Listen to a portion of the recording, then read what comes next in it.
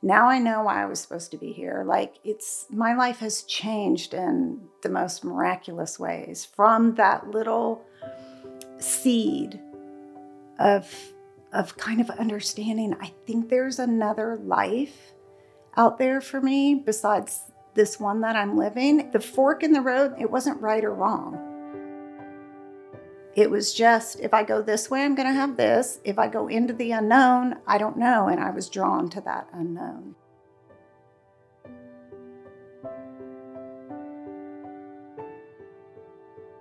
That was just a small snippet of my conversation with Joi Stearns, who took a massive gamble at the age of 47 with the sole purpose of finding joy, but in the end, found herself. And this is the Korean Vegan Podcast, where we talk about how to live a more purposeful and empowered life.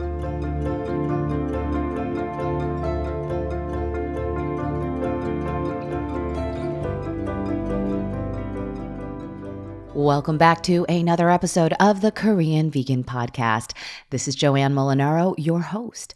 Today, we're going to talk about creative slumps, dream chasing, and getting dumped. Why are we covering such a wide variety of topics? Well, it's been a minute since we've done an Ask Joanne, and so I thought I'd devote a good chunk of this episode to tackling a bunch of those. But before we do that, we're also going to talk to a woman who is, in my opinion, the walking embodiment of her own name, Joi Stearns.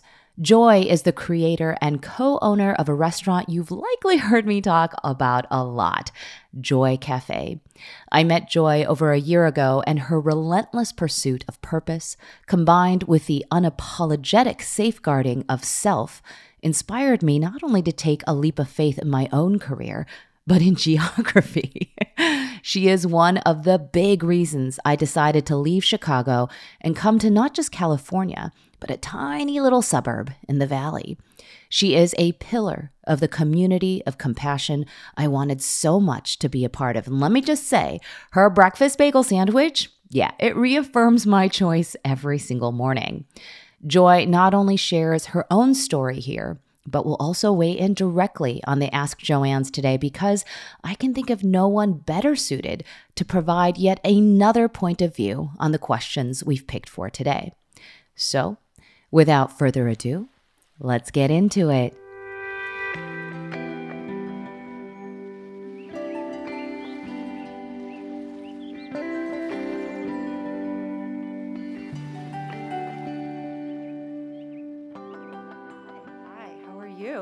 I'm great. Really? Yeah, I'm good. What did you have for breakfast today? I have been making smoothies again in the morning at home. I get up at 5, I hike or run and do my thing and then have the smoothie. And then I have breakfast when I get to work at 10. Oh. So that's kind of my little situation. Okay. Well, getting up at 5, that is something to aspire to. And then hiking afterwards. Yes. That's amazing. How long have you been hiking?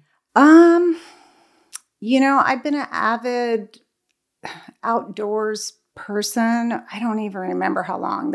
I joke all the time about why I left Texas because it was so hard I had to get up so early before the heat to do anything outside. So here it's amazing. And I have trails right by my house, and I can take my dogs and let them off the leash. So I don't even remember a time when I wasn't doing it. Mm. It's like I put my headphones in. I only listen to music or silence on a hike, and I feel the most present, contented, happy out on the trails. I love it. Mm. And by here, for those of you who don't know, we mean California, where there are plenty of trails. And true to what Joi is saying, it doesn't appear to get hot until much later in the day, no matter the deepest parts of summer, for the most part, subject to heat waves. Yeah, and it's hilly. Yeah. So it's an awesome, be outside workout. It checks all the boxes for me. And with my job and working as much as I do, I need that outlet of some kind of, cardio outdoors situation. So it's good. So I definitely want to talk about your job that takes up so much of who you are. But before we do that, I'm so glad you mentioned Texas, because I only knew that you came from Texas I think like after our fifth or sixth conversation, I was like, you're from Texas? I had no idea. So take us back to that time in your life. I mean, I don't think you were born in Texas, right? You were born here in California, right? I grew up here. My parents came here when I was young. My dad was in the Navy, and there's a base close to where we live in Ventura County, Thousand Oaks. So I grew up here. I moved to Texas when I was 18. I was married twice there. I had 2 kids there, and I moved back here at 47, I believe. What took you out to Texas at 18? I was rebellious.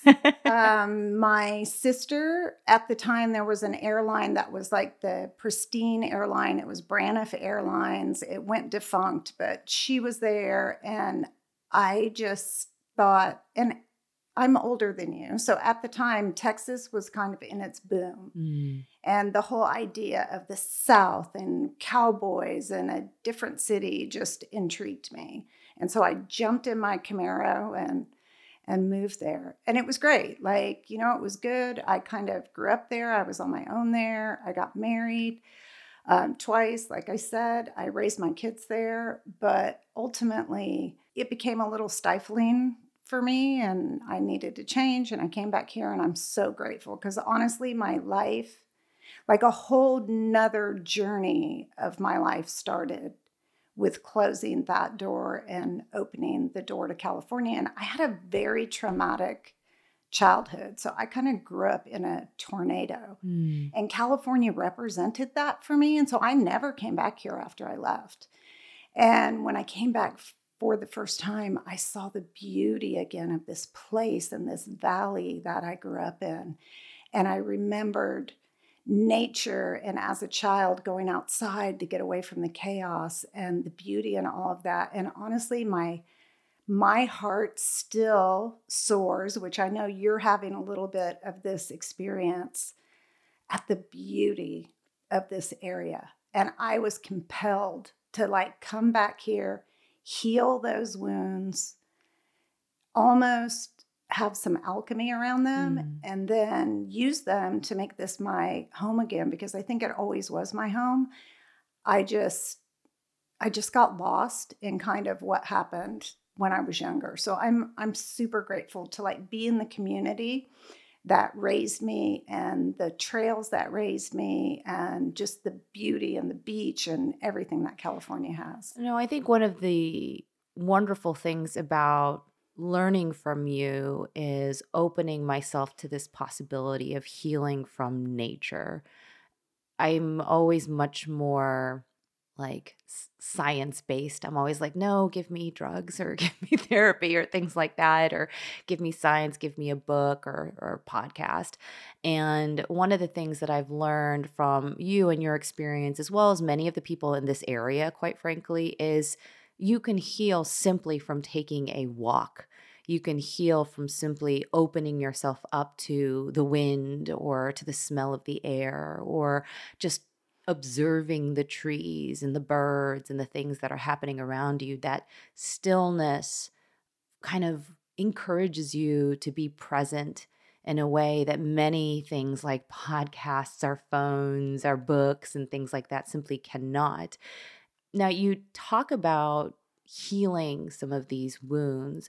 Are you speaking about wounds from your childhood or fresh wounds from Texas? I would say all of my wounds were rooted in my childhood, and any wounds or problems I had during my life all started in one place.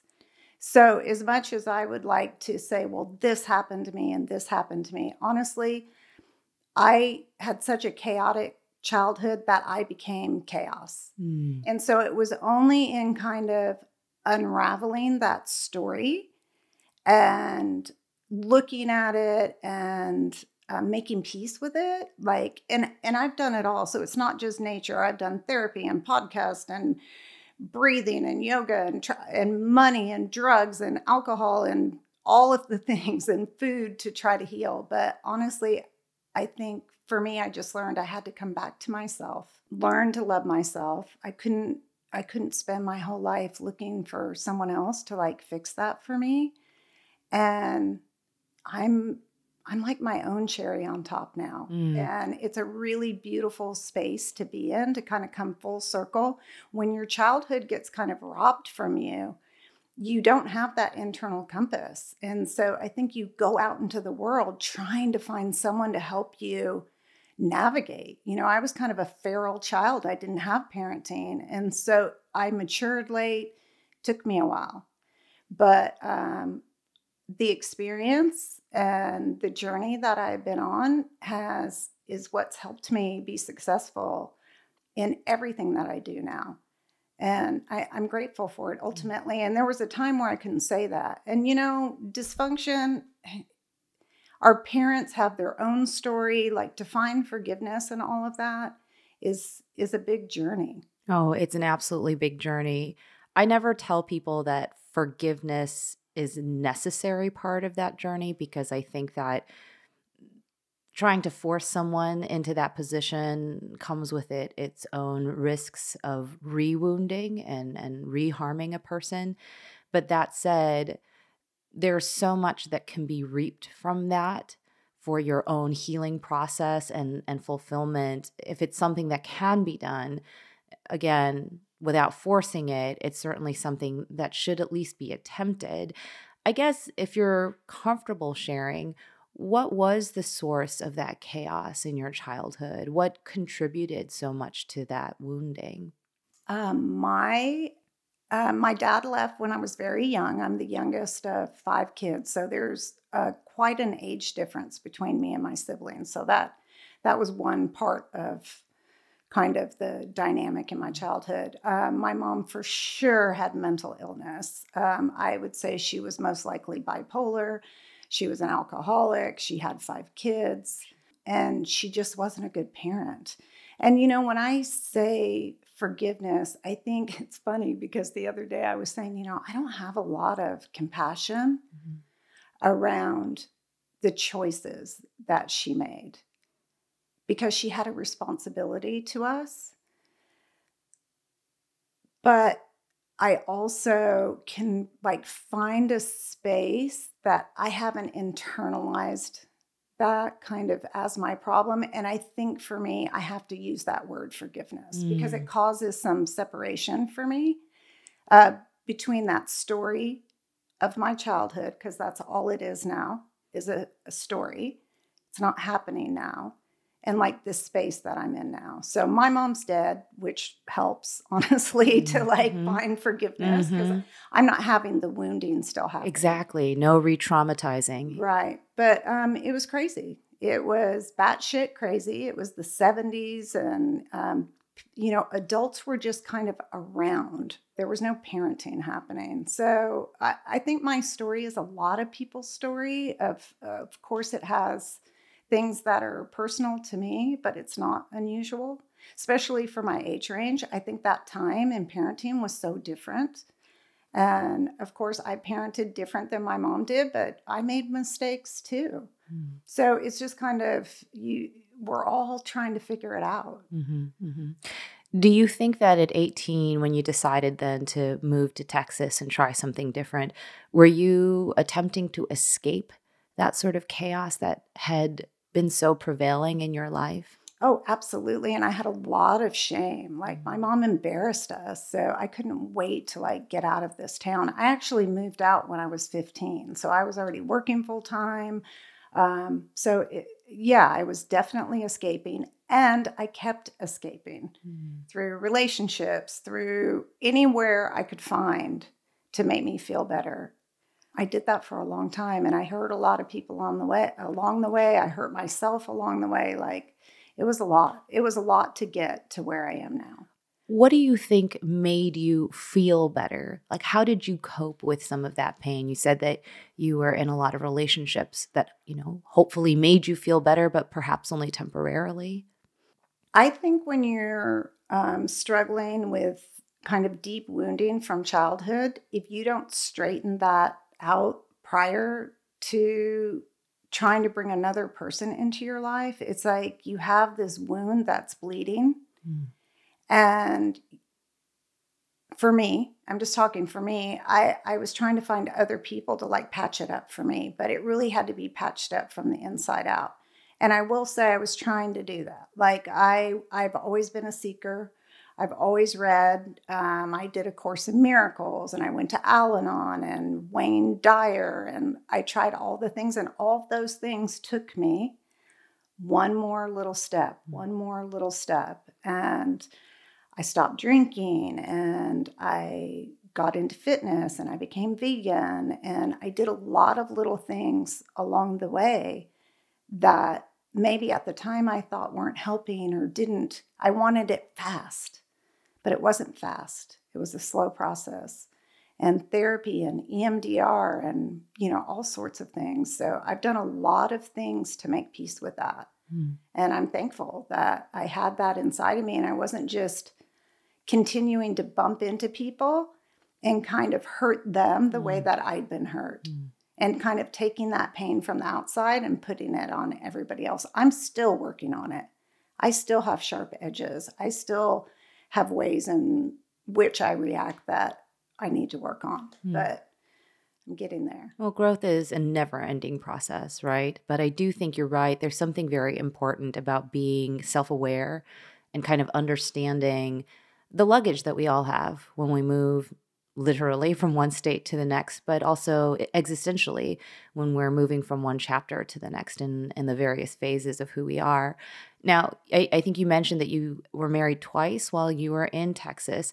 Were either of those relationships, in your view, kind of another attempt at either escaping a chaotic relationship from your past or an attempt to feel better about it? I think everything I did and the choices I made were a combination of, there's a very wise person inside of me. So I had that direction, although I couldn't always access it. And a part of me that just wanted someone to love me. And I always joke about that childhood book, Are You My Mother? Are You My Mother? I think that was kind of what I was doing. And my first marriage was abusive and bad, and I was only married a year, but I have a beautiful son from that. And having a son really helped me become responsible for something. And my second marriage was not horrible.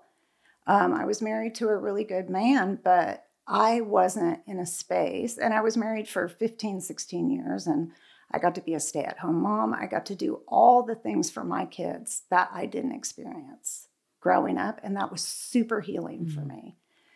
But ultimately, because I didn't know who I was, I didn't pick people who were the right people for me. And once I started getting some clarity, and I quit drinking, and I changed my diet, and I was getting more grounded, I realized I was in a marriage that I wasn't growing there, or I don't know, it just didn't fit. Honestly, I think I had a little bit of like a midlife nervous breakdown that, oh my gosh, I'm 47. I have these things I haven't done. Like, I can stay here and be comfortable. I was super comfortable, or I can risk it all. And I did. And I did risk it all. And I left, and I came to California. And for people who don't know my story, I own a restaurant here, a vegan restaurant, Joi Cafe. And it was born from that kind of rebirth that I had.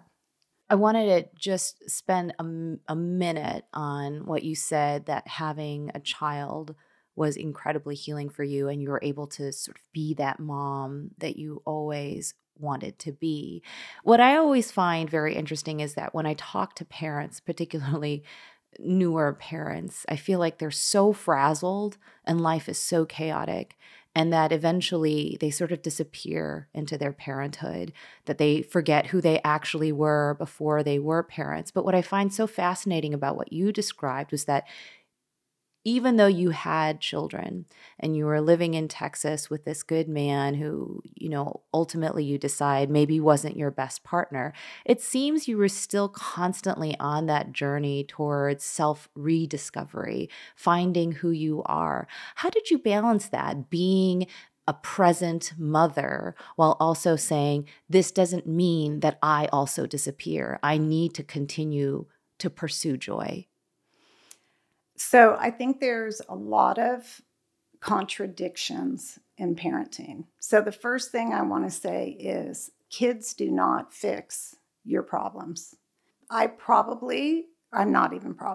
know I didn't have kids if I were to have children now, it would be a very different situation in my mindset. So I was haphazard about it. I was not conscientious in the partner I picked. So I was fortunate that there was healing for me in the mothering, but I don't think that's right that I put that on my kids. And I don't think it was right that I wasn't my best self when I became a parent. But it is what it is, right? And I don't regret it. My kids are amazing, but I didn't get lost in it. I think that it's just my nature. I have a drive inside of me, a little bit of a perfectionist, like all sorts of wonderful dynamics that drive me. And I think too, I have some attachment issues, and I didn't see myself as thrown into parenting and parenting the way I saw other people do it. And I took that as a negative, but it's just part of who I am. And so I don't know what my kids would say. I did the best I could. And yeah, I didn't get lost. In fact, I think when my kids got old enough to be independent, I was itching to do more and find more out about myself. Do you think that that itch that you mentioned, particularly this kind of midlife nervous breakdown even that you may have had in your, later 40s, do you think that was just something that had lain dormant for a few years and was kind of waiting to burst open? Or was there some specific event that preceded it? Can you remember like where you were when you had this thought like, man, I need to step out of my comfort zone here? It's a really big story, how I left and what led up to that. To kind of put it in a capsule, it happened very quickly. I was almost compelled to come to California. I didn't know why. I didn't know what it was. My heart just yearned. I had come here on a vacation, and it was the first time I had been back. And I knew I was supposed to be here. And I tried to get my husband to actually move here for a little while. Like there's a whole nother story. But ultimately, I didn't know exactly what was going on within my body. I just know I needed to be here. And he did not want to be here. And so that was kind of like the tipping point for our relationship. And we both made our choices. I had no idea about the cafe. That was not on my radar. I just kept like following the breadcrumbs, maybe in a little bit of a reckless way, honestly. But fortunately for me, I have some kind of weird intuition that some things I just know. And I didn't know if I was going to work at Trader Joe's, or at the time I was a yoga teacher. Like I didn't know. I had been a stay-at-home mom. And so I didn't know what I was going to do.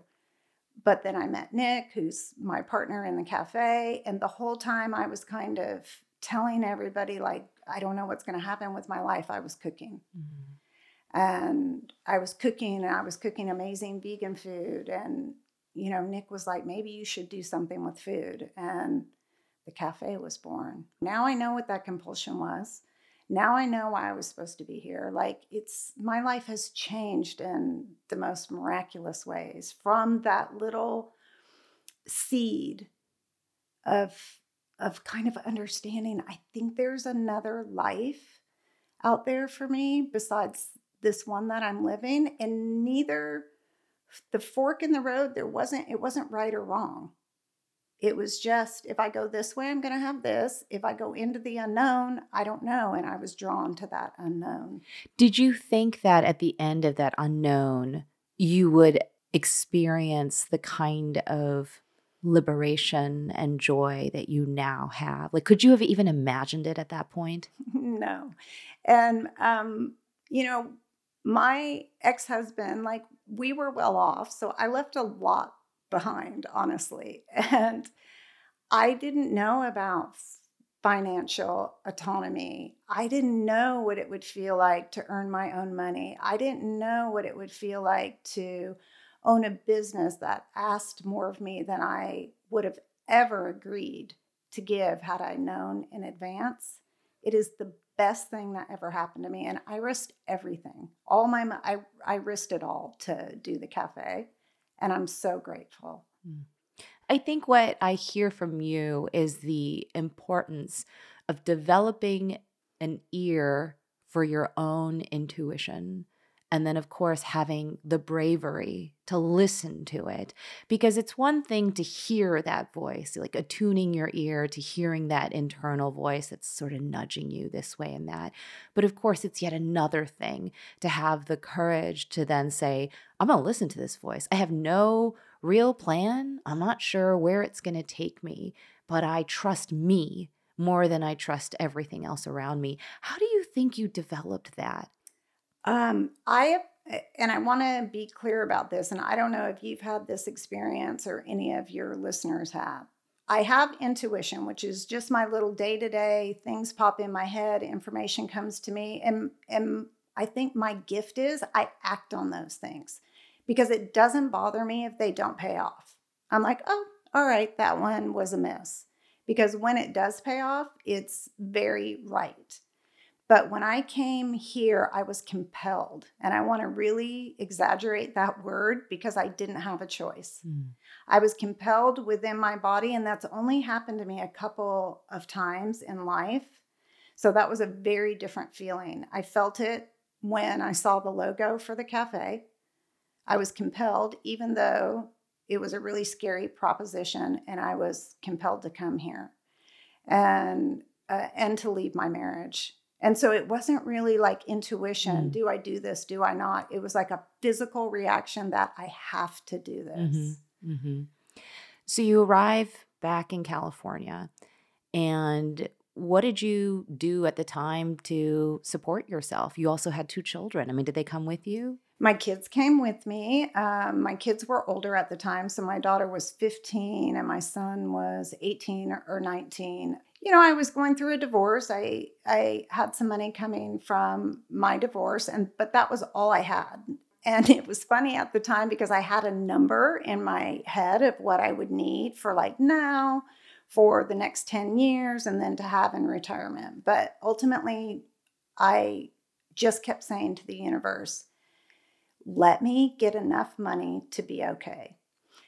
And I got exactly enough money to buy a little house in California and to start the cafe and kind of have a year of finding my way, not a penny more.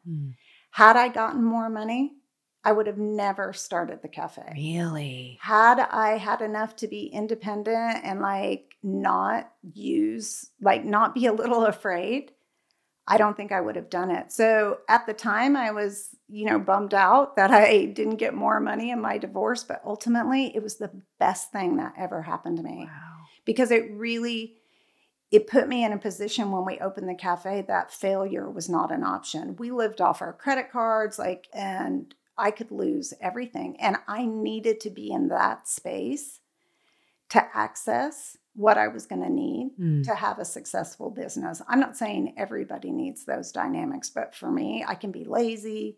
I have some quirks in that area. So it's almost like the universe took all of that out of my way and put me in a position that here's the cards you were dealt. What are you going to do? And it was such a fine line. I literally had just enough money to do those things. That's incredible. I want to talk now about kind of the steps that led you to making this incredible decision to start Joi Cafe. And you mentioned earlier that you met Nick, who is currently your partner in the restaurant. How did you meet Nick? We met through a mutual friend of ours, and we instantly clicked. I remember we started talking, and we had somebody walk up mid-conversation, and they said to us, "Oh, you two have known each other for a while," based on our conversation. And we were like, well, if a while is 10 minutes. Wow. Because we had just met, but we had met before. It was one of those situations, like the way our conversation flowed, the way we had banter between us, the way our brains and creativity connected. It was meaningful. And I remember going home that night and thinking, wow, that was really weird that I felt so connected to this person. And I saw him a few more times after that. He was actually dating a friend of mine at the time. And then I went away to Indonesia for the summer. I went and did some things. And when I came back, I ran into him again. And a friendship blossomed.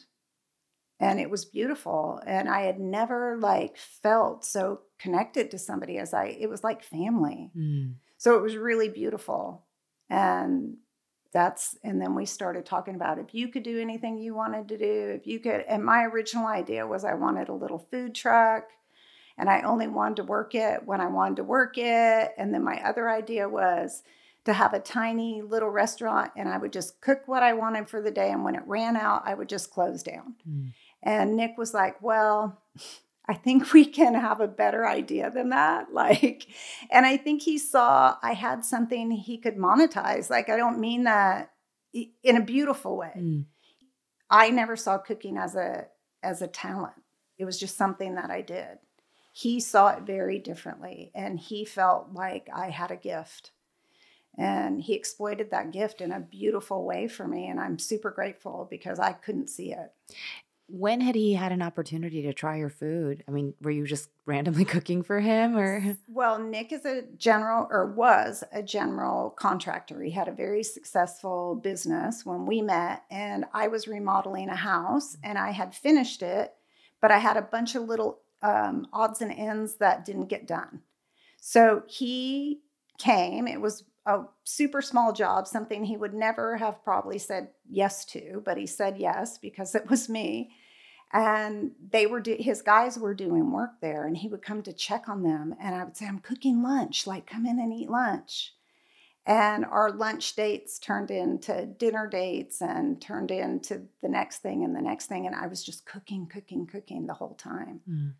So in addition to being a good friend and an avid eater of your food, he eventually asks you to go into business with him and to create some way of monetizing your talent in the kitchen?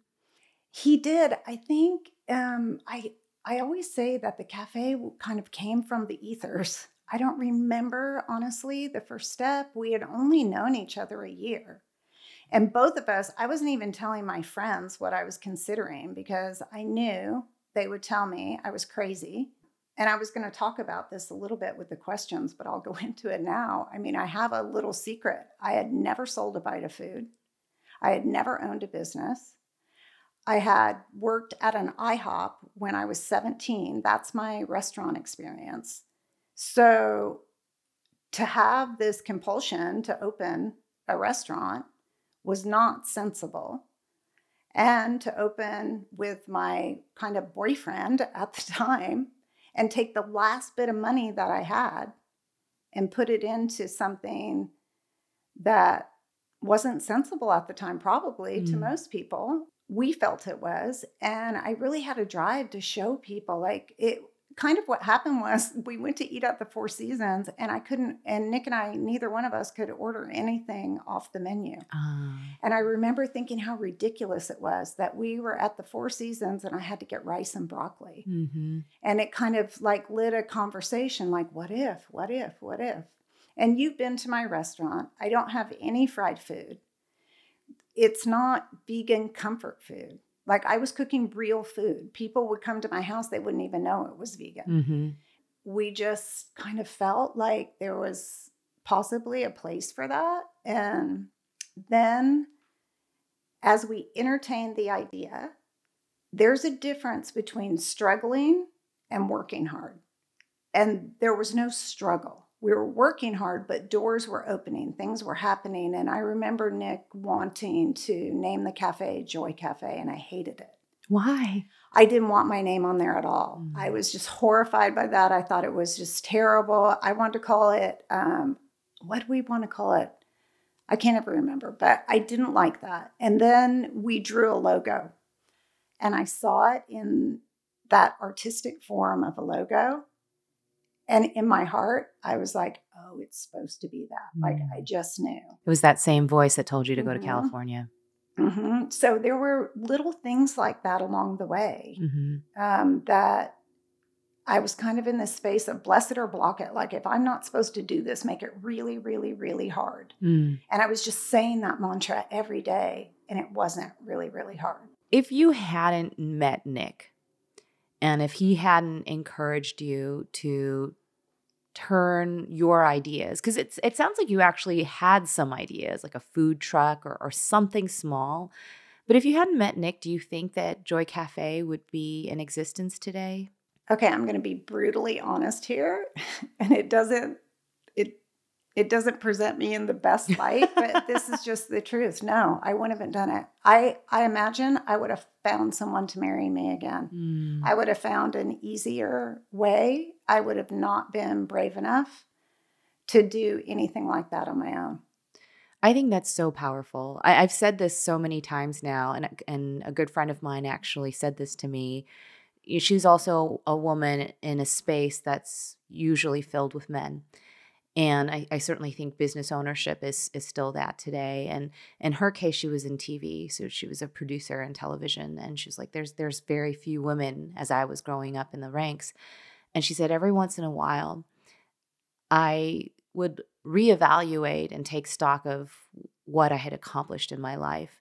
And without diminishing her own achievements, she was able to honestly say that some of the biggest successes that she'd ever had in life came about because one person believed in her a little bit more than she believed in herself.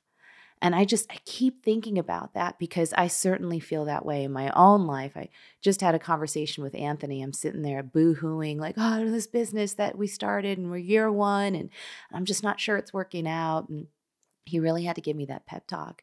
And I'm so grateful that anytime I need to draw from that well, he's there to remind me that there's somebody in my corner who believes in me a little bit more when I need that. And I don't think there's anything wrong with admitting that. I don't think that speaks poorly of you at all. If anything, I think it's important that you recognize that having people like that in your life is a very critical component of your success in finding that purpose. And, certainly having someone that you have a loving relationship with also helps with that. But I do want to turn to that. I mean, weren't you a little bit nervous about starting a business with somebody that was, as you call, sort of your boyfriend? I think, kind of part of my, I'm going to use the word dysfunction at the time because I think I'm better, is I have this impulsive nature and excitement about things. And I think I rode that wave. And there was something about exactly what you said about Anthony. Nick always saw something in me I couldn't find in myself, but I could see it reflected in him. And seeing it reflected in him helped me internalize it for the first time for myself. And there was something in that dynamic that it didn't matter what was created. I knew I needed it. So it could have been in a cafe, it could have been something else.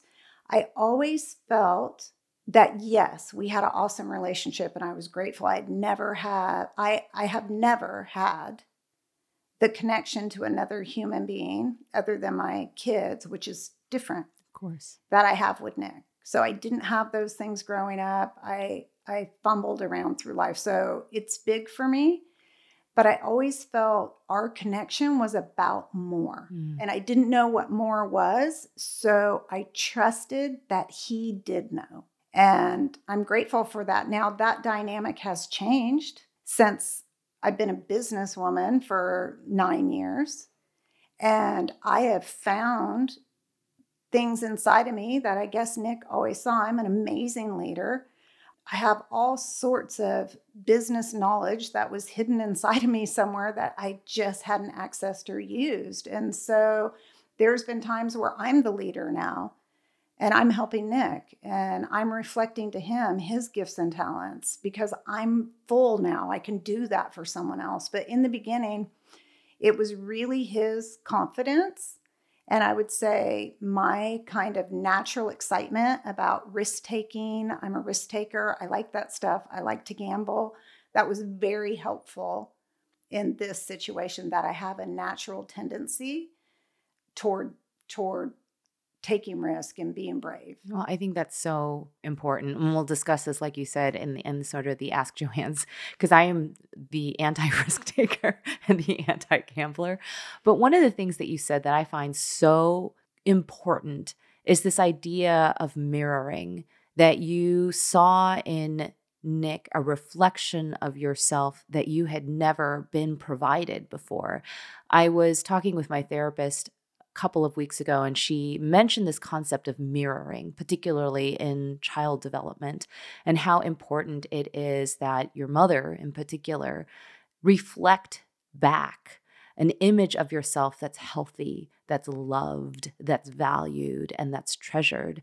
And oftentimes, particularly when mothers are stressed, if they're alone, if they are dealing with their own trauma or illness, instead of reflecting that back, they are actually reflecting irritation, exhaustion, or simply not present at all. And therefore, the child is left bereft of that really critical reflection. And so they grow up sort of not knowing who they are and always seeking some type of validation from everywhere around them.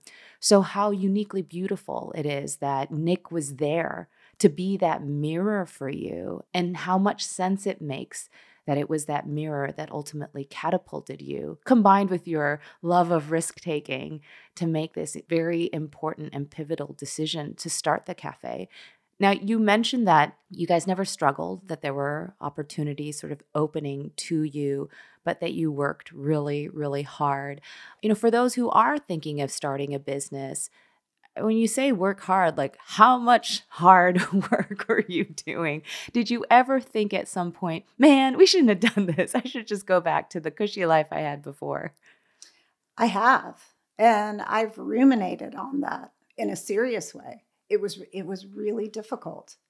And all of my buttons get pushed at the cafe. Every trigger I have has been exposed. As you probably know, when you put yourself out to the world, you're really vulnerable to criticism, and you can't control people's reaction to you, what you're doing.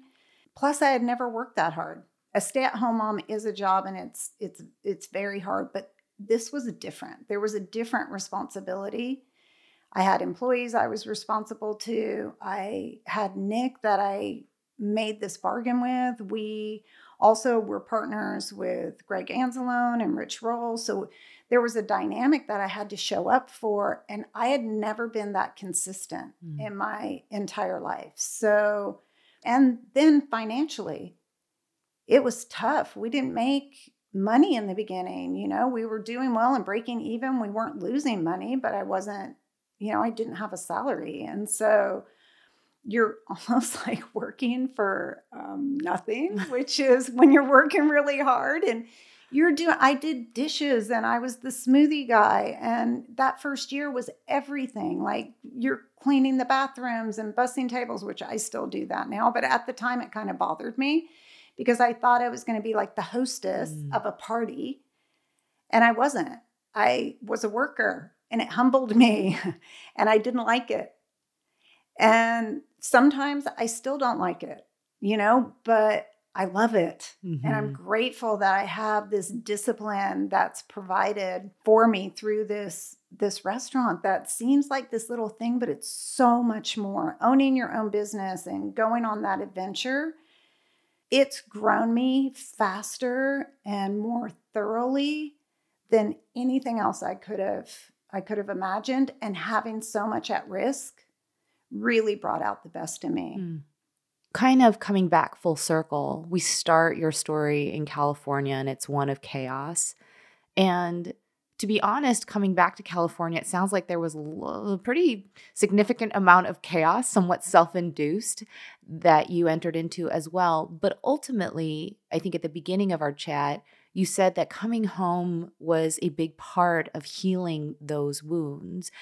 How do you think that starting Joy Cafe, meeting Nick, building a community around your restaurant, and becoming closer to nature, grounding yourself in California, its trails, its earth, its beauty, how has that all contributed to finding a path towards healing? I believe whether it's the cafe or the trails or Nick or being brave and doing this today, this is outside my comfort zone. Like all of those things are props. I have looked at life from so many angles and it seems like a game to me with unfair rules. And that's always bothered me, that everybody didn't get good parents. Everybody doesn't have the same start. People in other countries or with different backgrounds or different skin color have different struggles. Like I've really taken it all seriously and have tried to figure it out. But what I've come to understand is this experience is about coming back into yourself, and everything that comes into your life that you try, or the heartbreak or the struggle or the joys, all of it is about knowing yourself, truly knowing yourself. I had to come back. I had to come back to a space that I was afraid of, which was this area, to like reclaim that child and be her parent. And once I was able to do that, then I was able to start finding like, okay, what's beyond that? Who's the woman in me? How am I able to show up in a relationship? I am like you, I have attachment issues. And so I have fears around that. I've done a lot of work to be fearless. All of this has brought me to a place inside of myself that I'm more connected, more in love, more, like Nick, there's something about him that I'm always so curious about. Like I find so much joy in him as a human being. I am more connected than ever, but I am also more independent, more autonomous, more grounded in who I am first than I have ever been in any space in my life. I didn't even know it was possible. So it was through all of this, through all the struggle. And that's the thing in like with these questions, which were so amazing that people sent to you. It's like, it's a process. And we get hung up on wanting to feel better now. But you're in the process and all of these little steps start adding up. And when you keep going back inside, being responsible, realizing that person didn't really do anything to me, I kind of didn't show up the best way or whatever it is for you, there's strength in that. And there's beauty in figuring out who you are. And if that's our purpose, it's really not about all the other things. It's really about us. That's what I'm finding. And I never knew that I could be so happy alone and I could go on the trail by myself and have a perfect moment of peace. And I found that very late in life and I'm protective of it. And now I'm wondering, like, does it get better? Do I learn more? Is there more of this? Did other people have it all along? I don't know. But it's pretty miraculous. And especially around relationships, I think a lot of people want to find that feeling through another person. And I've had it through another person where I had some of it, but it's not near as good as the feeling that I have showing up for myself and loving myself first. And I've fought hard for that. And the cafe is really like, it kind of beat me up enough that I got there, you know? So I don't know. I don't know if you can relate to that. And I know your journey, you've had some similar things. I've been listening to your podcast. So maybe we're all out there doing the same thing. I think there is some of that.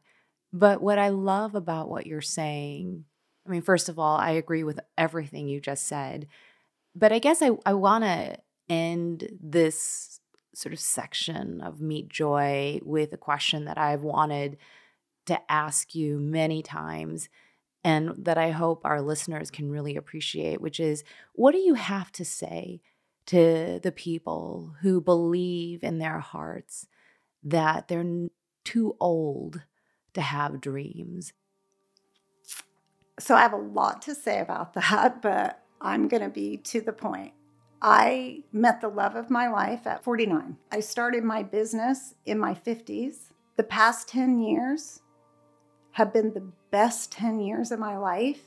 And I believe the best is yet to come.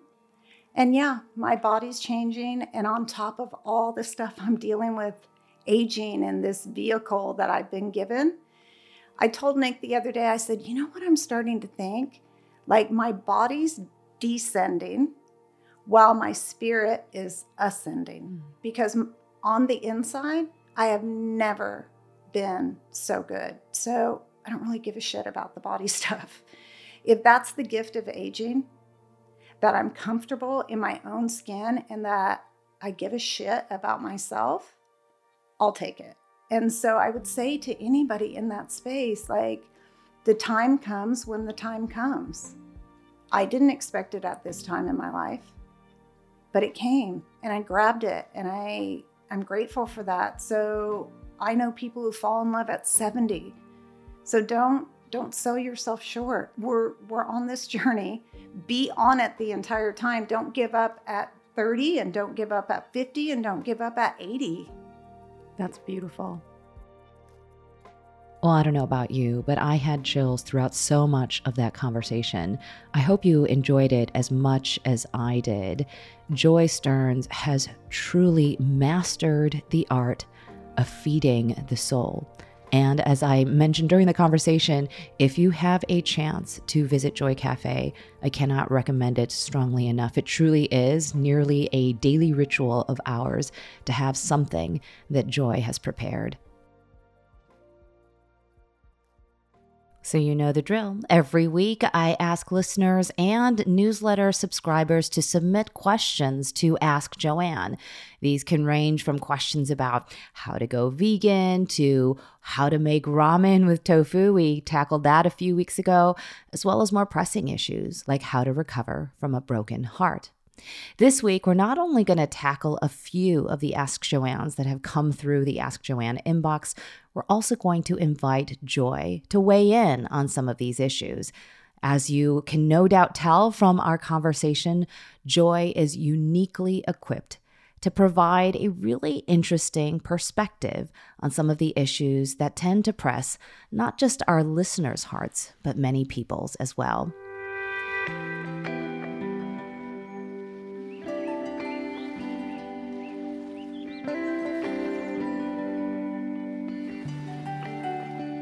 All right, so are you ready to tackle some Ask Joanne questions? I'm so excited, and you had a ton of questions, and I just have to say, your listeners, the questions were amazing, and I want to take all these people to coffee and just like talk to them, because it was hard to just pick a few. I agree. I feel that every single time I go through the inbox, I'm like, I could talk to all of these people. We should have like a big party at Joi Cafe one day. Exactly. Yeah. And then we'll just have a question booth like Lucy on the old Peanuts. Oh yeah. Oh, that'll be awesome. Well, we are going to tackle 3 questions today, and the first one is brought to us by our friend Kelvin, and I'll read it out loud for both of us. Hi, Joanne. I have a lot of energy and a big heart. I just got out of a toxic relationship. It's been 2 years, but I want to move on. I feel like no one gets me. Every time I give love, they take it and run away.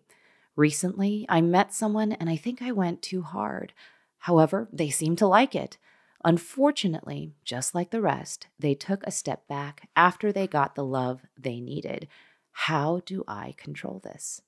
Much love, Kelvin.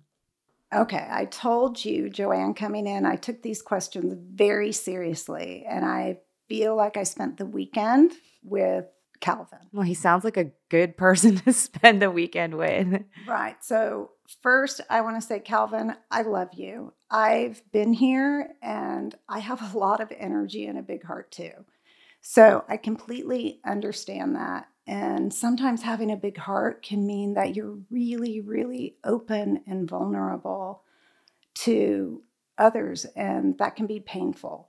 And I hear a little bit of that in your question. So here are my thoughts. First of all, I wish I had more details. So it's hard to kind of read into exactly what you're asking here. But how long did you take to heal, like after the relationship? Because it takes time for our body and our minds to process trauma and abuse. And it takes time to kind of get back into your own energy and be out of the pain. And so my first thing is that's really, really important to take that time to heal and not to re-traumatize yourself by getting into another relationship too quickly. So that would be my first part. The second part is just an observation about going slow. A therapist told me a long time ago that when we go really fast in relationships, it can mean that we're afraid and we're trying to hide some things about ourselves, and we want to go fast and kind of catch that other person really quickly. I have done that. And I think when we go in too quickly, it can feel like rejection when it doesn't work out. Where if we go slow and we let a relationship play out kind of naturally, and we're not sinking all of our feelings into it at the very beginning, then that kind of changes the idea of rejection, which is a really harsh and like hard feeling to go through, to disappointment. When you go slow, you're just like, yeah, I'm disappointed this didn't work out, but you weren't so invested in it on the front end that it feels like rejection. So that would be another little tip for you. And then I would also say, generally what we're seeking in others is something we're not giving to ourselves. So I don't know you, Calvin. I don't know how full your life is and if you have all your friends and like you're doing all the things for Calvin to like love Calvin. That's what I want to ask you. Are you loving yourself enough? And I know it's hard to do in this world because we want to date and we want someone else to make us feel better. And in those moments in the beginning of infatuation, we feel full and whole. But if it doesn't work out, sometimes we can just feel empty again. And intimate relationships, whether emotionally or physically intimate, they have a tendency to kind of exaggerate some of the things going on inside of us. So I would ask you to look at that and look at that feeling of rejection. And is that something that lives inside of you regardless of this? Or is that something that's only playing out here in the relationship? Like, I don't know. But I get a sense, and like my intuition from your question is that you have some inside work to do, and your self-esteem and your love for yourself, it's almost like be your own cherry on top first before we need someone else to be the cherry on top. And that's really powerful to be in that place. And one more thing I wanted to say was that I found this definition of integrity.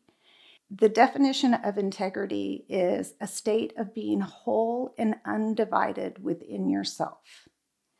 It means unified, unimpaired, sound in construction.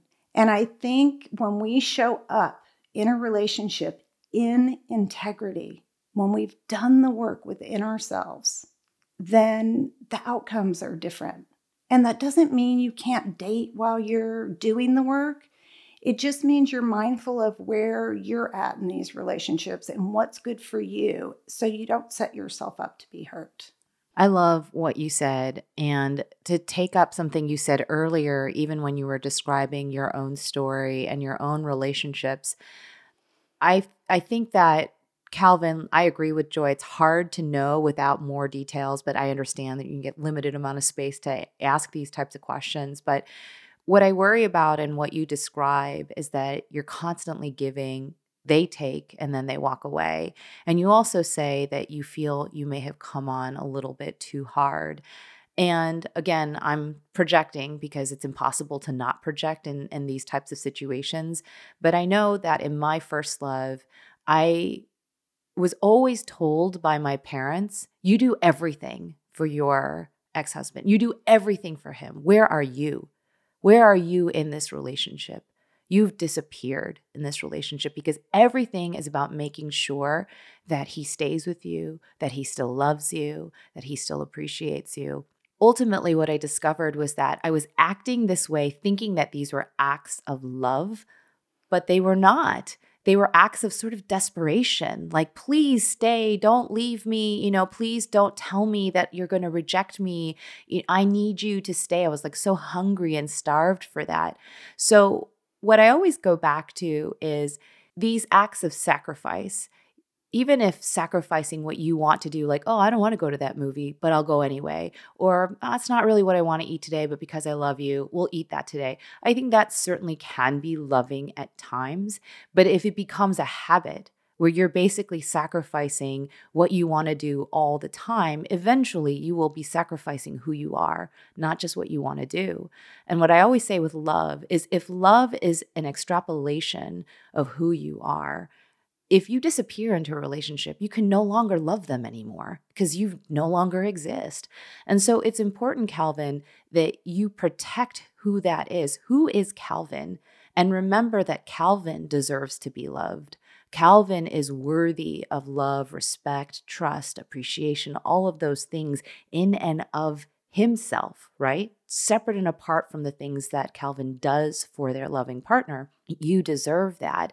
I think rejection, Joi, what you said is so important. It's awful, but if you look at it as an opportunity, right, of self-discovery or rediscovery, if you will, a lesson in how to love yourself before you enter into your next relationship, I think that that is the way to look at it. Obviously, what you said in the beginning too is important. You got to take the time to heal. It can take a lot longer than whatever's prescribed by pop psychology. Oh yeah, 3 months and you should be good. There's just no rhyme or reason to it. But at the same time, trying to build on your self-esteem and learn to love and appreciate yourself will facilitate the achievement of the kind of relationship that you deserve and that you've been looking for, Calvin. Yeah, one more thing Calvin says in the question is, how do I control Yeah, this? that's a tough one. And you can't control it. And you can't control other people. And giving other people everything they want and taking nothing for yourself is honestly a way that we're trying to control. We're trying to control. So I heard a quote that was something like, we only lose the things we cling to. So having freedom in relationships and being stable and strong enough, there's give and take. That's what I want for you, Calvin. I want you to have somebody that gives as much as you give. And the second, in the beginning, if you see that someone isn't in that space, that you're strong enough to think that's not the person for me. I deserve more, because I think you do, Calvin. So I take time, heal, be really, really kind to yourself. I love that. All right, shall we move on to Christy? Yes. All right. Christy asks, how do you overcome the fear of following your dreams? I'm starting a business that I've always dreamt of, but I find myself hesitating on taking the steps to make it happen because I'm afraid to fail. This is right up your alley. I was so excited. And Christy, I've been where you're at, and it's scary. It is scary. I believe you. I hear you. I've been there. Like I said earlier to Joanne, I'm not a chef. I had zero business experience when I started the cafe. I had never sold a bite of food. And it was scary. And taking those steps was scary. One thing that helped me, I remember I laid in bed one night and I thought, when I'm 80 years old, is it going to feel better to say, yeah, I opened a restaurant in LA one time, or no, I thought about it, but I played it safe. And for me, it didn't matter if the cafe was a success or a failure. I knew by just taking those steps and being brave, I was going to meet people. I was going to learn things I didn't know. I was going to come out of it with experiences and knowledge and growth that it didn't matter if it failed. That was going to help me on to whatever the next steps were that I wanted to take. So there's something about like just knowing it's going to be a process, not being quite as focused on the success or failure of it, and just asking yourself, like, how does it feel in your body when you think about it? Is it fear or is it excitement? Because those can be very similar. Do you feel a little teeny flame of in your imagination, like you can see it and feel it? Is it a good idea? I mean, there has to be like some kind of cohesive, we started at the beginning of kind of the vegan movement. We had a good foundation in our idea. So I don't know what your idea is, but I would ask that. And then to also ask yourself, are you ready for the commitment? Opening a business or following your dreams takes a commitment. And if all of those answers are yes, I'm willing. Yes, I know it's a gamble, but I think it's a good idea. Yes, there's a little flame inside of me. Sit quietly, get off social media, stop talking to your friends for a minute, and get connected to that voice inside of you because you know the answer, Christy. I know that you do. And fear, you just have to shove that fear aside. If you really want to do this, who cares if it doesn't make it? Who cares if it fails? Ultimately, who cares? Life is about taking risk. We are here. We have this one wild and precious life. And sometimes you have to go for it. Well, there's a lot that I can learn from listening to Joi. I will say that my perspective is a little different only because I am the lawyer. I don't like risk, and I feel like I am a little bit of the doom and gloom. Certainly in my relationship with Anthony, I'm always the pessimist. He's always the optimist. And I'm hearing you say, who cares? Well, I don't know. The insurance company will care. My children's school will care. Like the car company who's going to take my car away will care. I mean, I guess that's all to say is, and I know you appreciate this, like we're not sitting here saying like there aren't consequences, like real life, really horrible consequences that can happen if you fail. Like I do want to validate that fear. Like I watched this show called Kitchen Nightmares. I don't know if you've ever watched it with Gordon Ramsay. I haven't yet. So this is like before he became super famous. There's like this weird random show on the BBC where he would go into restaurants that are like on utter collapse mode and he'll just like redo everything. And sometimes he'll save them and sometimes he simply can't. And what I witnessed from watching that show was like, wow, like these people mortgaged their homes, they took out their 401ks, and now they have nothing left. Like if this restaurant fails, they won't have the money to pay for their homes or have adequate health care. I don't want to understate the source of Christy's fear. Like it's a real one. But I think I always questioned this notion of like, well, that's just what it takes to be a dream chaser. You just have to be afraid and live on the edge. And I'm like, why? Like, why do you have to live on the edge? I think there are certain things that you can do to make things a little bit safer and less scary. And I always go back to my own experience, which is, well, I saved a lot of money. I need at least 1 year's worth of living expenses in the bank for me to just take this risk. And And actually, I'm pretty sure you did this too, is it sounds like you did some research to figure out, okay, is this a strategically sound decision to make at this time? What is the market for vegan restaurants? I don't think there were a lot in Westlake Village at the time that you guys started, if any. Right. And you guys also added the gluten-free, which I think is brilliant. In case you all don't know, it's also an entirely gluten-free restaurant, which I think is huge. In the same way, I was doing a lot of research on my own business and, is there a space for this? Is this economy willing and able to take up the supply that I was able to provide? The most important thing was what you described, which was getting comfortable with failure. Just being like able to say, all right, if I fail, I'll be okay. I'll survive. And a lot of that was simply saying, hey, look, if all else fails and I literally lose all my money and I have nothing but a cardboard box left to my name, okay, that's like material things. I still have this incredible education. I have nearly 2 decades worth of experience as a lawyer in one of the biggest law firms in the world. I know I'm mentally tough. I've run a lot of marathons to prove that. Fine, bring it.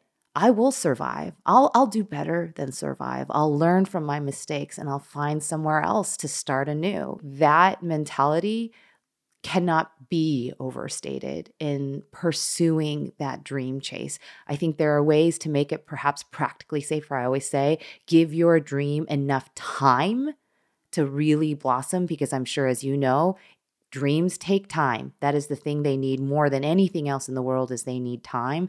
So do what you can to give it as much time as you feel is necessary to give it a chance. But beyond that, knowing that failure is oftentimes necessary part of the process is really important. Yeah. And Joanne, did you have, like I was saying, how I had signs along the way where doors were kind of opening in the right areas? Did you have kind of signs that helped you know?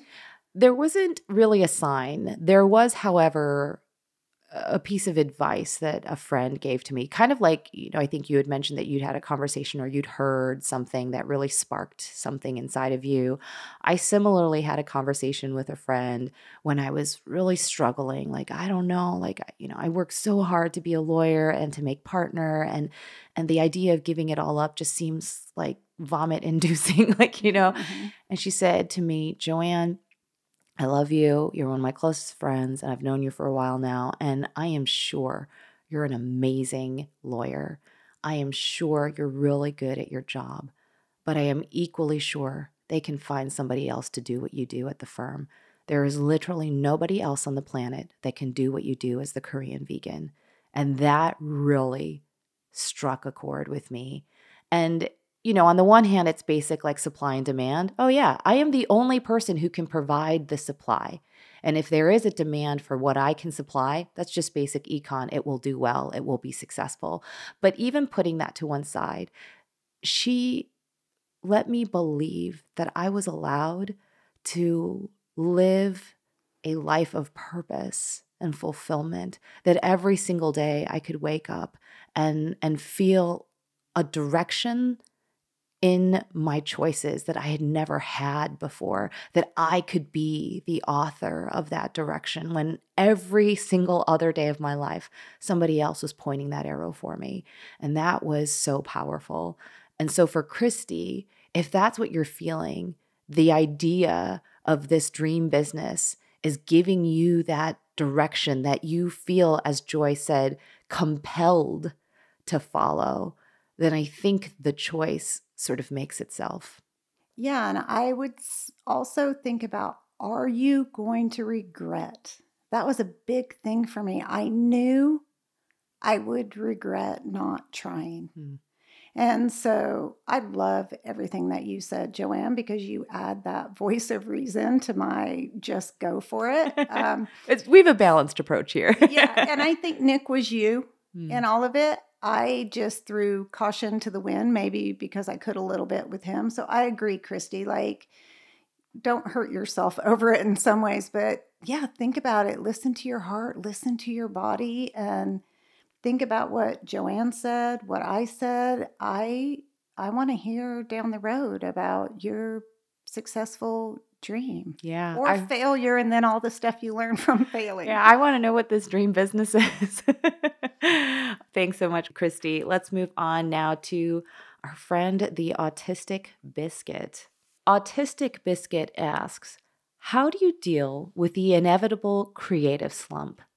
Say, when the grind of it all feels too much like an uphill battle and less like something worth doing, with the fear that whatever you're doing won't be worth it in the end, or you won't get what you wanted out of it. I love this and I feel this. Honestly, there are some days where I dislike 80% of what I do. I'm just being perfectly honest. I do a lot of stuff for the cafe that A, I'm not good at, that B is a struggle for me and feels like what you described, the grind. I don't know anybody, and I can't wait to hear what Joanne says about this, who doesn't grind, who's successful. It is the foundation of success.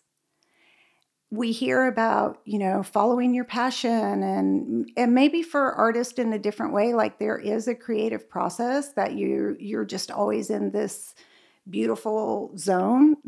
That has not been the case for me.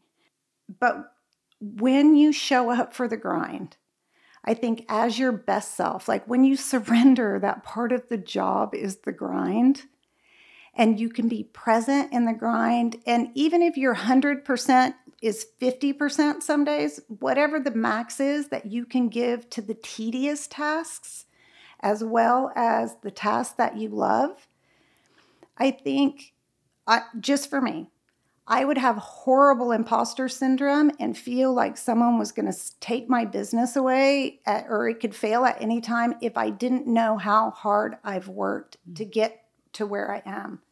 And that is the grind. And there is a discipline and it's almost like a respect I've developed for myself by showing up on those days when it's really, really hard for me. And I've been in some long creative slumps. Like I had a year or two at the cafe that it was just all work. I mean, like real work. Like it was hard for me to get there, hard for me to go in. I was dealing with a lot of employee issues, a lot of things going on, and I wasn't able to cook and come up with recipes and do all the things that are an outlet for me. But once I had that experience and I now understand like that's part of it, I think I'm stronger from it. And I do believe that it makes me stand taller in my success because I literally know my blood, sweat, and tears is on the floor of the cafe. And also, I'm good at everything. I know what everybody else's job is for the most part. I don't barista as much as I used to in some of the other things, but if I had to, I could do it. And that's because of the grind. And it's always worth it. If you are giving of yourself in a really full way, it doesn't matter what the task is, it's going to be worth it. And I just think your business and anything you're doing is going to thrive in a different way because of that sacrifice you made in the grind. So I feel you, I hear you. I've been in the slump. Do really good things for yourself outside of work or your creative process. So if that's, hiking or running or meditating, or for me, I have days where I go to Whole Foods and I get vegan bologna, which I'm so happy that they made it, and vegan cheese and white bread and the super crunchy lettuce and vegan mayo and chips. And I make a little kid bologna sandwich and I get in bed and I watch shows. That is the best thing I've ever heard in my life. And sometimes I have to do that for a while and I'll stop and pick up vegan cupcakes from Sprinkles and I eat that stuff in bed and I nurture the little kid in me who doesn't want to go do the grind. Joi just became legendary.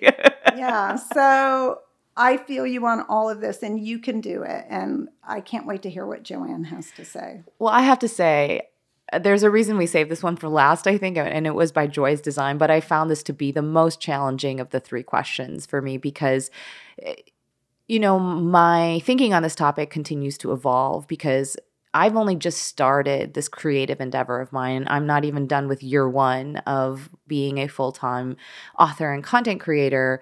I am very familiar with what I'll call sort of a seemingly purposeless grind. I know what that feels like.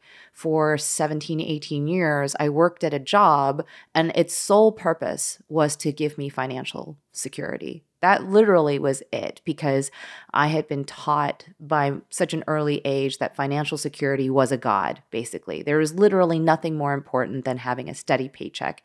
And my lawyer job did that very expediently, very efficiently, and it was nice. But it was, in every other sense of the word, purposeless. And it was the worst grind ever. I mean, not just long hours, but the stress of my job was grinding me to a nub.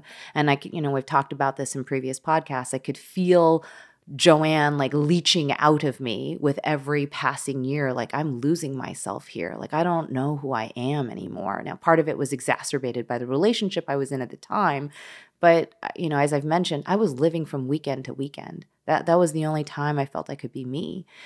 In that situation, these questions that you ask, how do I know if it's going to be worth it? How do I know if it's going to end in the way that you want?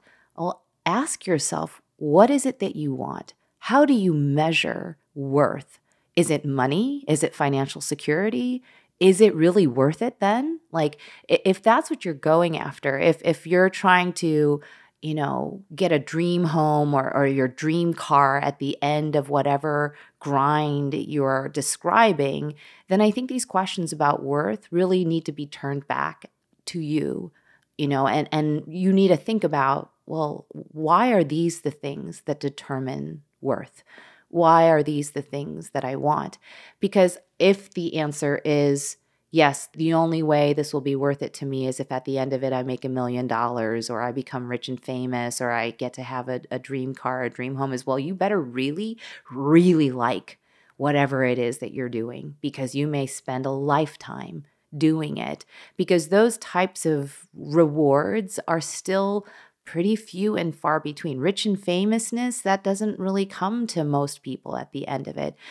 I kept thinking, while I was thinking about this question, I kept thinking about this quote from James Clear. He's the writer of New York Times bestselling Atomic Habits.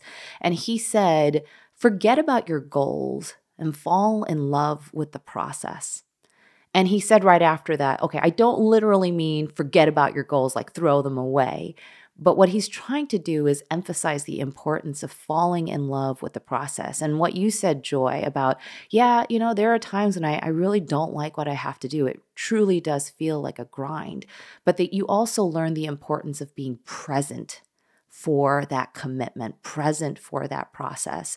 And I think that's kind of what I took away from my lawyer job and my current job, which is, I never wanted to be present in my lawyer job. I just wanted to punch in, punch out, collect my, paycheck and feel like, okay, I did a good job. But in my current iteration of career, I agree with you. There are days where I'm like, I don't want to cook. I don't want to have to put my camera up and film this. I just want to sit around and watch Korean dramas all day and eat ice cream. Like, there's certainly those days. But at the end of it, there is a part of that process that I still very much love and appreciate. I love the art of it. I love recreating ideas. I love recipe development. I mean, I have recipes floating around in my head almost 24 hours a day. And so there's a part of it that I truly enjoy. And this kind of goes back to what we were talking about with Christy is, okay, if this fails, I'm still going to love cooking. I'm still going to love recipe development. I'm still going to love eating jjajangmyeon. That's never going to change, And I think that's how I know that it is worth it.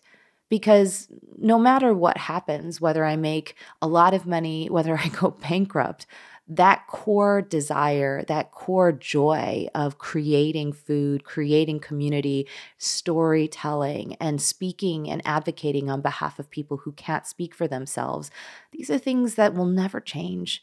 The external things can change, but who I am and the things that make me feel like a thriving human being, that doesn't change. So I think that would be my answer to what I still find a very difficult question, because I think a lot of people kind of rub up against that grind.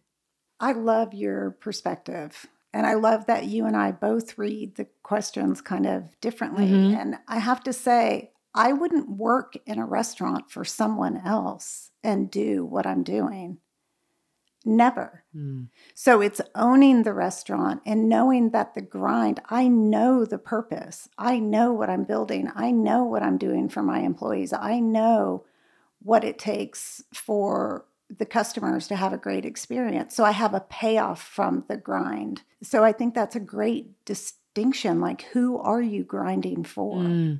But if it's for yourself and your dreams, or if it's a job that you really do love, then I agree. Like, you have to kind of get through it. But if it's not, like Joanne said, then ask yourself those really important questions. I love that. And I think the other thing about it is, that's not to say that there wasn't a lot of value that I was able to take with me when I left my lawyer job and decided to do something a little bit more artistic and creative. I learned so much from that. And, I sensed, again, we don't always get as much information as we want, but I did sense from Autistic Biscuit's sort of description, like, wow, like, do you like what you're doing? Like, that's what I really wanted to ask. I'm like, do you enjoy what you're doing? And if the answer is no, that's fine. Like, actually, that's good. That just means that you still have a little bit of mining to do to figure out, well, what is it that makes you happy? Like, what brings you joy, separate and apart from some of the other, albeit practical considerations about your career. Like, I think that's like exciting to be able to say, all right, I'm going to take what I learned from what I've been doing so far, and I'm going to use that to do something better. That's really exciting. I love that. I agree with you 100%. Well, of course you do. That's why I invited you to on this show. Well, I think that's all we have for our Ask Joannes and Ask Joys. I had so much fun talking with you about this. This is so great. I loved it. I'm so flattered that you asked me, and my whole intention was just hoping and praying that one thing that I have to offer helps someone, and I hope that we achieve that. And I love it. I love you. I love the podcast. I love everything you're doing. I love how supportive you've been of the cafe. And like I told you earlier, you're someone else who reflects to me a worth that I don't always see. And you're very generous, and I'm so grateful for that. So thank you for including me. And it was lots of fun. And I want to answer all the other questions. Well, we'll definitely have you back to answer more questions. And, contrary to what you think, I'm not always generous. I think that you merit everything, and you touch millions of people's lives with your food, with your absolutely incredible food. So for all of you who are listening, who happen to be in SoCal, make the trip to Westlake Village. Check out Joi Cafe. If I may recommend, the breakfast bagel sandwich is literally life-saving and life-altering. It's absolutely delicious, as is their broccoli cheese soup. Amazing. So thank you so much for joining us this week. Yeah, thank you for having me.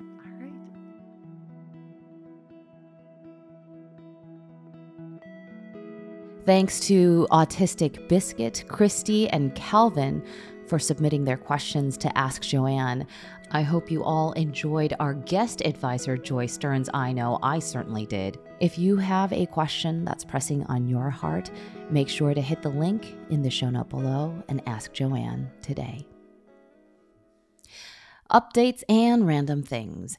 What I'm watching. Okay, so one of my favorite things to do when I check into a hotel is to browse through the still in theaters movies that you can watch for an exorbitant fee. I recently went to Chicago for a speaking engagement, and I was delighted to discover that Downton Abbey: A New Era was available on the hotel's movie programming thing. But delight quickly devolved into disgust. It was literally one of the worst films I've watched in a really long time. Not only did I regret my decision to plunk down a whole $21 for what was one of the worst written films I've ever seen, it actually started to ruin my otherwise good opinion of the show and the characters I'd grown to love so very much. It's a hard no on this one, folks. Return to the vlog. As some of you may remember, last December, I tried my very darndest to post a vlog every single day for the entire month of December. Well, that fell apart when Anthony contracted COVID. But I did post for nearly 2 weeks and discovered how much I really love vlogging, even though it takes an absurd amount of work. It's a really unique form of storytelling that I find very challenging, but also incredibly rewarding. It's also a wonderful way of documenting your journal, as the name suggests, vlog. It was wonderful to pick through some of the things that we were going through as a family all the way back in December, mostly training for the half marathon that I would eventually run in March of the following year. Now, I've always known I would come back to this format of content creation, and I am really excited to announce that I've posted my very first episode of My Inner Monologue on my YouTube channel. I'll include a link in the show note below. I won't be posting a daily vlog, though, but will instead post every couple of weeks. Definitely check it out if you have time. An intimate night with Indeed. Now, one of the best parts of my business and job is speaking engagements. I love meeting with folks all over the country to discuss the power of storytelling, career development, and of course, fulfillment in the workplace. These are things that we cover a lot in this very podcast. This past week, I was invited by Indeed to come out to their pop-up workspace in Chicago to discuss how to find purpose at the workplace. I had such a blast meeting and chatting with everyone there. They'll be posting the entire chat on their YouTube channel, so keep your eyes peeled for that. And of course, we're not going to end this podcast without some parting thoughts. In 2015, after a very severe bout of disordered eating, I walked into a therapist's office. She told me quite simply, loving yourself will be the hardest thing you ever do. I nearly walked out of her office right then and there because however hard it might be to believe this, I'm actually really not into that hippy-dippy love shit. I prefer practical, step-by-step advice supported by data and evidence. But Rachel was right on the money with her prediction. Loving myself has been the hardest thing I've ever undertaken because somewhere along the way, I began to take for granted that I am dispensable, a very poor investment. And therefore, instead of accepting who I am, I compulsively transform myself into the Joanne I think people want me to be. Whether it's subjecting myself to starvation, discarding my own tastes in food and music, or assuming hobbies that I actually sort of hate, I'm like a vampire, cannibalizing the confidence of those around me with the hope of filling a void I can't ever seem to fill. One of my favorite poems in all of literature is a sonnet by Shakespeare. In it, the legendary poet writes, "Love is not love, which alters when it alteration finds, or bends with the remover to remove. Oh no, it is an ever fixed mark that looks on tempests and is never shaken. Love alters not with his brief hours and weeks, but bears it out even to the edge of doom." I'm pretty sure that Shakespeare was describing the enduring nature of a true love. But what I think is so interesting is that he defines love as the marriage of true minds. True can have a lot of meanings. Most typically, back in the day, meant fidelity. And from what I know, Shakespeare definitely had reason to be a little paranoid in that regard. Now, we often think of faithfulness as an act benefiting our romantic partners. But what about fidelity to ourselves? Is it possible to cheat on ourselves? Can we betray ourselves in love? What if we took Shakespeare's death-defying definition of love and turned it inwards? Because love is not just a feeling, but a choice. And we are, after all, a product of our choices. Accordingly, we should talk of love as not just a detached bauble that we hand over to a lucky few, but an extension of who we are. The unalterable, irremovable, and brave soul who looks on the most formidable of all storms and chooses not to be shaken, but to shake the world around us with a thundering act of our inimitable truth.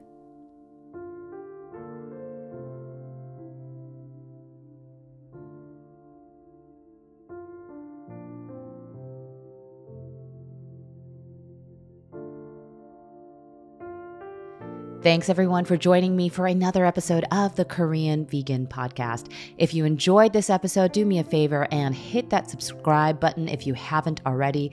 Leave a comment and a rating. All of those things mean so much to the sustainability of our podcast here, our fledgling little podcast. And of course, if there was something in particular that you found inspiring or insightful about this episode, it would mean so much to me if you shared it with your friends, your colleagues, your loved ones, your family, or anyone else you think might be as inspired as you are.